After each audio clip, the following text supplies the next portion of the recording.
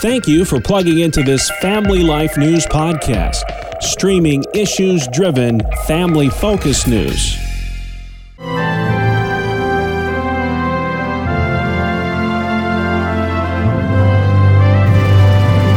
This is Faith Under Fire. Each Thursday on Family Life, we give voice to religious battlegrounds in this nation.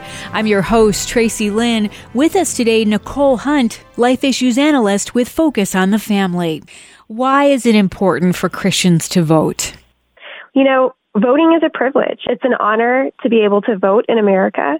And as Christians in particular, we can look at Proverbs 29:2. It says, when the righteous are in authority, the people rejoice.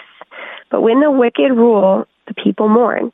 And I think as Christians, we have a responsibility to look at the Bible, to build our worldview, and to build our values.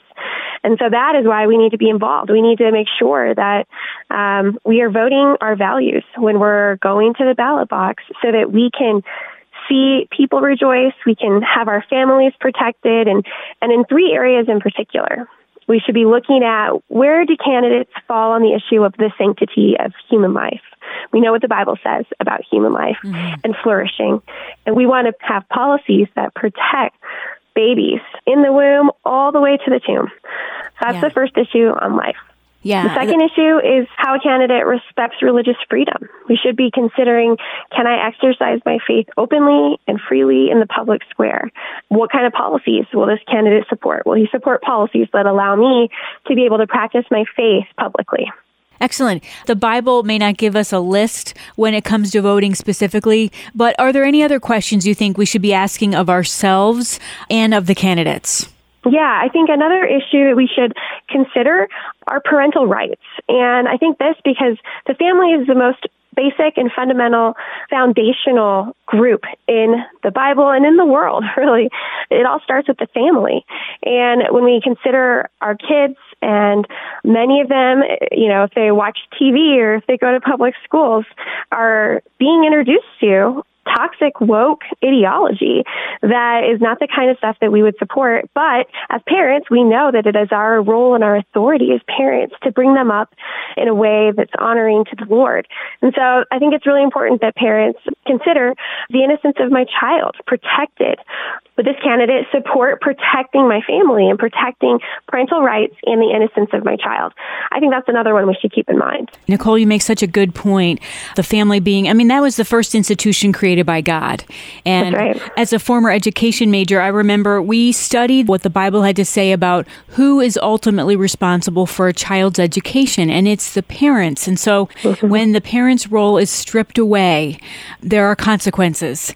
We just saw that in Pennsylvania yesterday.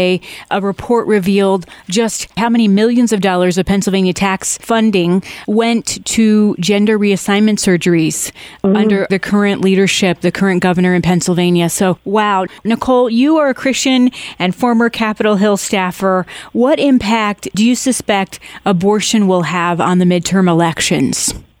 Well, I think that it's really important that Christians vote their values on abortion. I will say that there are 5 states who are considering ballot initiatives this November. They're going to be voting on the sanctity of life.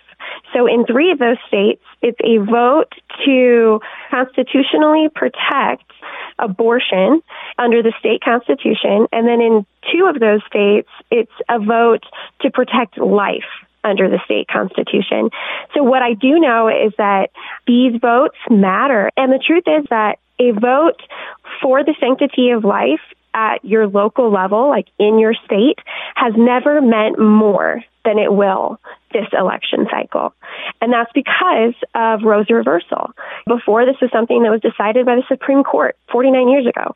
And now these are decisions that the people are now going to be making in the state. And so as Christians who are pro-life, I think it's so important to vote your value on the topic of abortion policy in your state. I will say this, though. I think that there are some out there who are trying to say that abortion is going to be the final determination. I think from folks that I'm talking to, and truly the kind of experience I'm having when I go to the grocery store and the bill feels like it's 20% more expensive than it used to be to feed my family of 6. I'm certainly looking at the economy, and I'm looking at inflation, and I'm seeing how difficult it is for me to be able to put food on the table for my kids because everything costs so much more. So I'm really looking at where are the policies economically going to take my family, because I need to be able to provide for my family. I need to be able to tithe to my church. Still need to be able to support the organizations and the charities that are doing good work for those in our community. And so I want policies and candidates who support policies that are going to help our communities thrive.